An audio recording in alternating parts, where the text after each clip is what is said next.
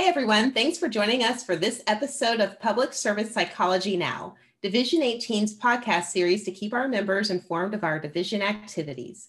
We're your hosts, Jen Snyder and Tiffany Fennell, and today we're speaking with Dr. Rodney Baker about a new book he co-edited with Dr. Patrick DeLeon titled Retirement Experiences of Psychologists, available now through the Cambridge Scholars Publishing website and on Amazon. So just a brief intro before we hear from Dr. Baker. Dr. Baker is a retired chief of psychology and mental health service line director from the South Texas Veterans Healthcare System in San Antonio. He served as past president of Division 18 from 1989 to 1990. And check out episode 17 of this podcast series to hear more about his presidential year. Dr. Baker has edited and co-edited several books and chapters on VA psychology history and has also chronicled the history of Division 18 through published articles.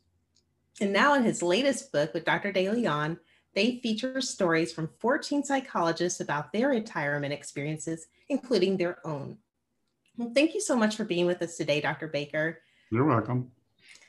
First, please give us a brief overview of this book and why it was important to you and Dr. DeLeon to publish a book on this subject, starting with, it's interesting how people have different definitions of and reactions to the idea of retirement, as you highlighted when soliciting contributors to the book and even in your own retirement story. So describe for the listeners your definition of retirement, and did it evolve as you read other stories? Thank you, Tiffany. Actually, the start of this whole thing was several years ago, and Pat DeLeon and I were actually just talking with one another, trying to answer the simple question, what do psychologists do in retirement? Well, we decided to ask them. At APA in 2014, we started the first of 6 annual symposia at APA with the simple concept focusing on asking retired psychologists to tell their retirement stories, including frustrations and successes and lessons learned. Excuse me. After sampling different retirement stories over the years in the seminars with high attendance and interest, our meaningful retirement definition was pretty much formulated. We also decided, however, that a book of retirement stories of psychologists would be of interest to the increasingly large number of our colleagues beginning to think about retirement or who were recently retired. Our book uses the same approach to understanding retirement issues of psychologists by inviting them to tell their stories. Our definition of meaningful retirement, which had evolved and matured during those 6 symposia, was also reflected when we started inviting retired psychologists to write their retirement stories for the book. Now, in terms of the definition itself, the meaningful part of meaningful retirement, let me do the other one first. The retirement part of meaningful retirement essentially is the first thing we kind of threw out in terms of what we had kind of read and studied in our previous work. And we ended up with the symposium in our book, first rejecting the usefulness of a retirement definition that suggests a time of life that follows the end of someone's work life or pay for such work. And this was a very common definition used in a lot of psychology research to say, well, what happens after you retire? Well, if you are now done with your work life, you don't get any, didn't cover a heck of a lot of psychologists who seem very relevant to us. We consider a person retired if they have entered a stage in late career that leads to a refocusing of work and life goal activities, and add that those activities may or may not involve an income.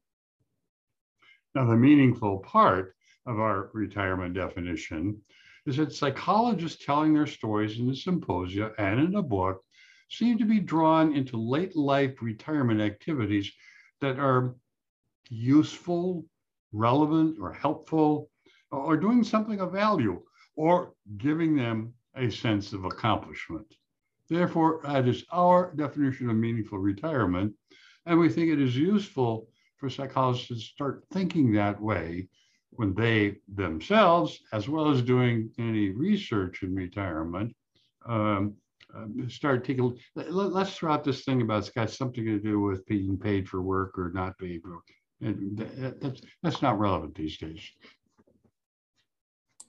That's a really good point. And as it's illustrated in the stories, and I've just for the listeners, I've only read a sampling of the chapters from the book, but just kind of from those example chapters that were provided, it does really highlight that it's just kind of a shift in new directions and kind of redefining. It does seem like a whole redefining of what retirement is.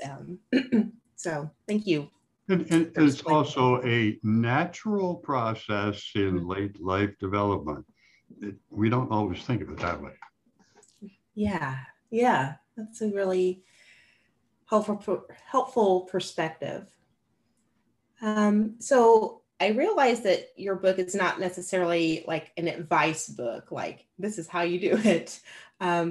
But I am curious, based on the experiences shared in the chapters, and even from your previous symposia at APA conventions, what are your top 3 suggestions for a meaningful retirement? All right. First of all, it should be very obvious from reading the retirement stories in the book that there is no one path or activity that provides meaningful retirement for all, and that what works as a retirement path or meaningful activity for one may not work for others. That's the diversity aspect of retirement. But the commonality of meaningful retirement for psychologists basically is the search for doing something in your retirement that is useful, relevant, helpful, or of value to others, or gives you a sense of accomplishment. And actually, that was the first lesson that I learned in retirement. That may take some time to figure that one out. And the basic lesson that we want to share with people to really take away from this is that do take whatever time you need to sample activities to see if they, in fact, give you the sense of accomplishment that you want in your life.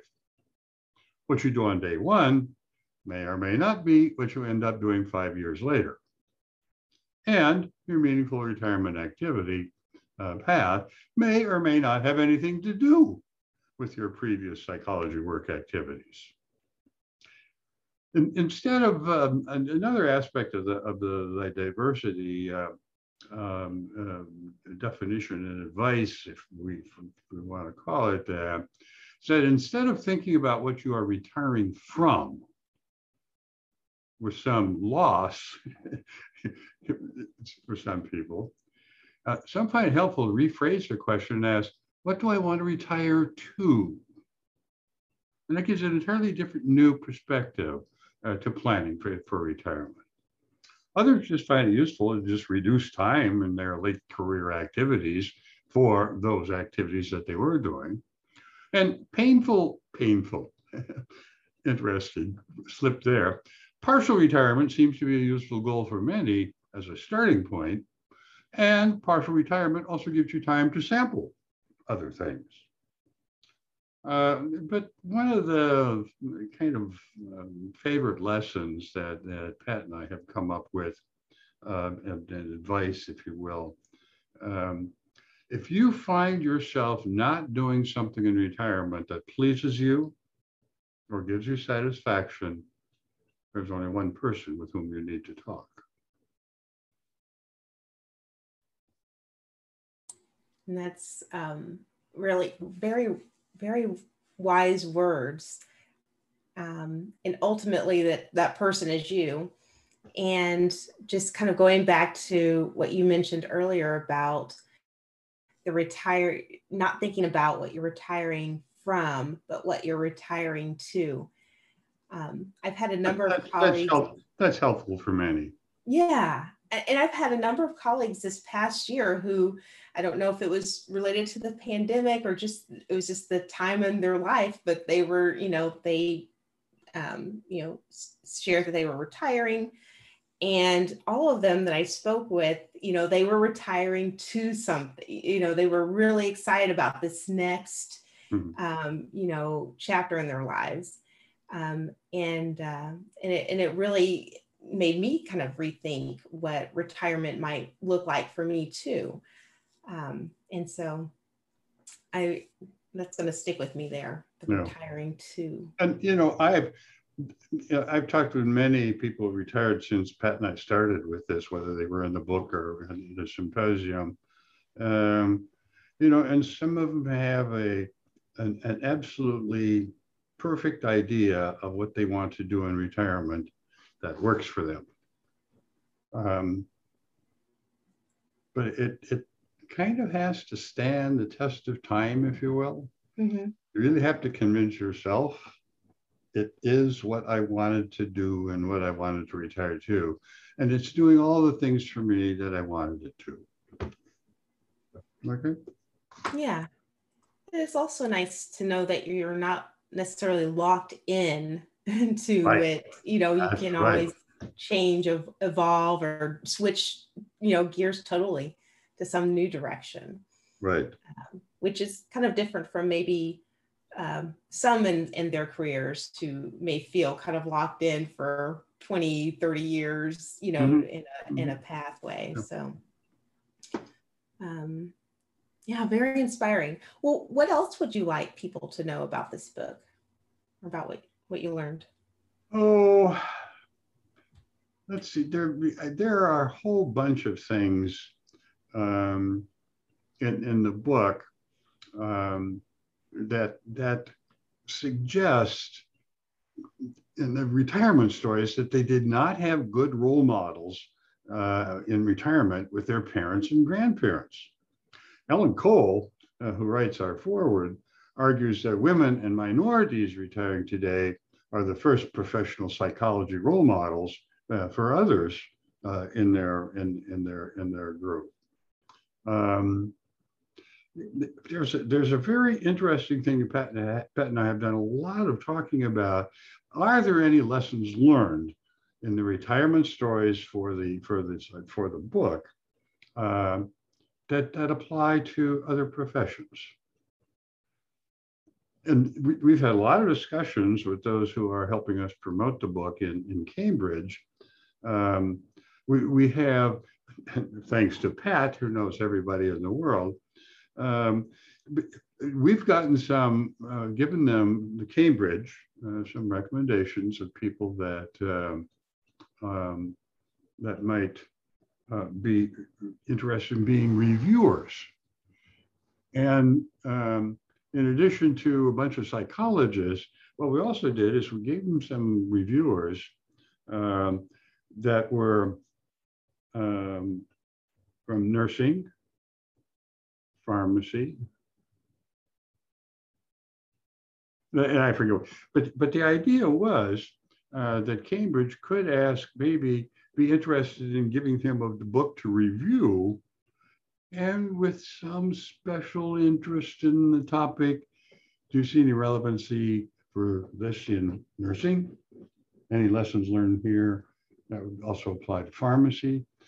Pat and I don't want to go too far from psychology, and we think the helping professions may have some commonality here. But that's an interesting thing. And I think we really know so little of importance about the late life or retirement years that face psychologists. And we need to get this topic into our classrooms. The authors raise plenty of interesting research topics for our research programs, and even our concept of lifespan development can stand attention. For example, a number of the chapter authors introduced the concept in their stories that changes in life planning and goals in late life is, in fact, a natural transitional stage of development and might be considered a separate stage of development with its own unique needs and processes. You know, some of our authors, and I think you read one of them, just kind of want to throw out the retirement term altogether. Who says, I haven't retired, I've just changed directions many times, which is it's a useful thought. He never felt he was stuck in the choices that he was making. He had some clear directions where he wanted to go with his life, and for him that was an important kind of message. And folks need to know that we need to know a lot more about this retirement phase. We need to get it into the classrooms, as I said, and research programs, and really do some more thinking about it. Other than says, well, it's just a time of life when you stop working, you don't get paid anymore.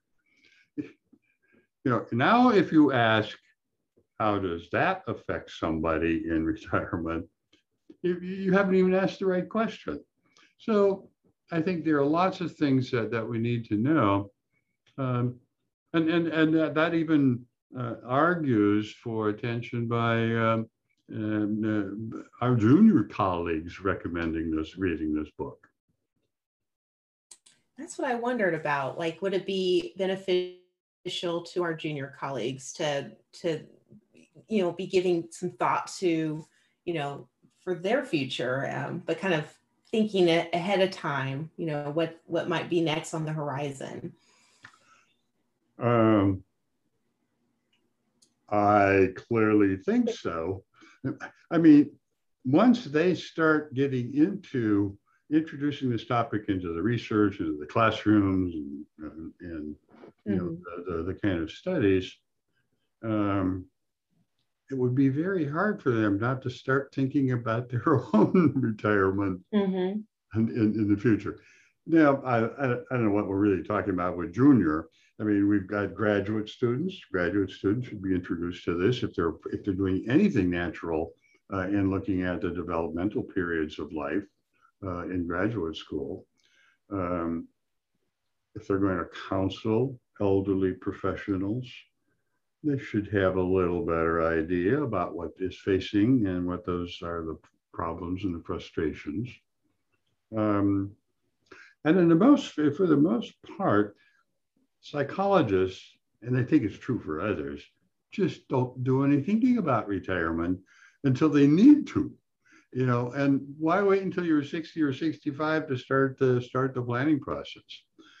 And if we use that very kind of unique, I know how unique, if we use that age 65 as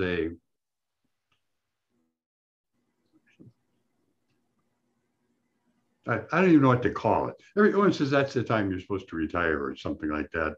Because it has something to do maybe with Medicare and all that sort of stuff. Given the fact that we are living longer, more retired, more educated, psychologists who retire at age 65 thinking they're not going to do any more work, now have 25 years in retirement to do something. Right. So even if you get started and you know exactly what you want to do the day you turn 65 and you stop doing whatever else you were doing before, it also has to meet the tests. Can I enjoy this for 25 years? So, yeah, I mean, it's just a wide open kind of topic, and I encourage people to look at it. I think the thing that I really like about the stories is that is the story format. These are not people who are experts, and this was very important to those who we interviewed and who talked with us after the symposia. They appreciated the fact that these were not experts trying to tell them how they should think or do things. They realized they were not experts in retirement, but they were experts in their own retirement. They appreciated that. They also said we don't care what they were doing in the past. Sometimes we'll recognize the name, sometimes we won't. But that's not important what you were doing in the past. It's how did you get into it? What worked and what didn't work. And the other thing that they asked, which we shared with all of the authors, they wanted to know as much why somebody made some decision as they did what the decision was.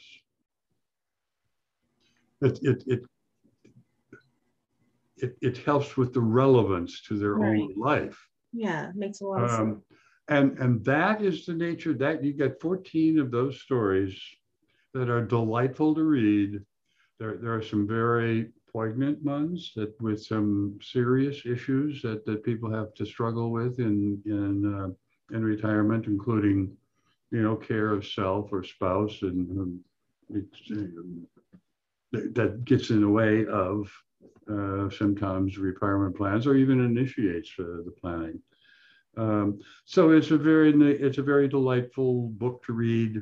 Certainly hope people, and then I think if people get a chance to read for no cost the first 2 stories, they get an idea about what I'm talking about. And it says, well, the book is 12 more of those stories, and that's what we were focusing on. Pat and I do our psychology thing and kind of say, here's what it means to us. But we're not experts on that.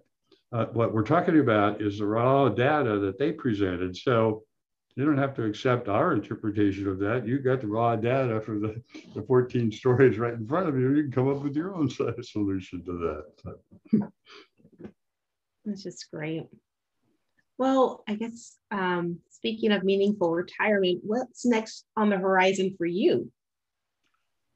Well, I've been retired now for about 17 years. Those of you who know me or read the first one will find out that I have, I spend most of my retirement activity. It gives me no satisfaction in writing novels. That get interfered with when you're doing all this other stuff. That was my decision. I accept responsibility for that.